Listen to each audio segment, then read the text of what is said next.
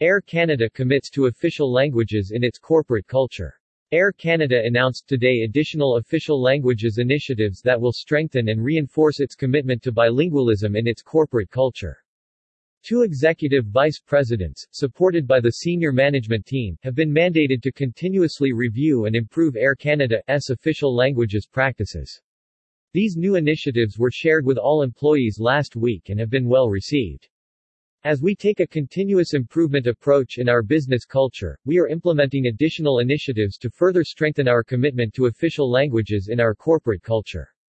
We thank our employees for sharing their input as their feedback was instrumental and contributed to these new developments, said Ariel Melul-Weschler, Executive Vice President, Chief Human Resources Officer and Public Affairs. As a Canadian company deeply committed to our country's identity, we know we can always do more and do better. Canada's official languages are more than just a legal obligation, they align with our business goals and are an integral component of our service to customers, as well as part of our distinctive global brand. From commitment to actions. Establish Official Languages Branch. Air Canada's new Official Languages Branch will have responsibility for implementing Air Canada's Linguistic Action Plan and reporting progress to executive management on a quarterly basis. This dedicated team will also allow official language initiatives across the corporation to be deployed more effectively.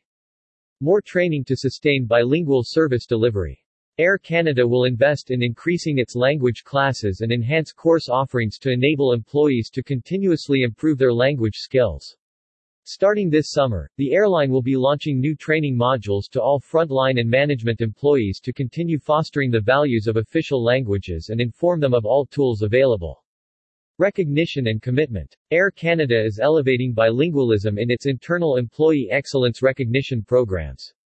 The airline will also implement a special incentive to employees who recommend bilingual candidates who are subsequently hired.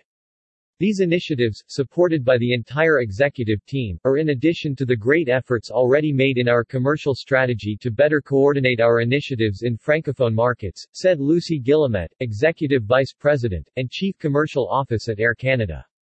Air Canada is committed and determined to continue to support and reinforce official languages in its corporate culture.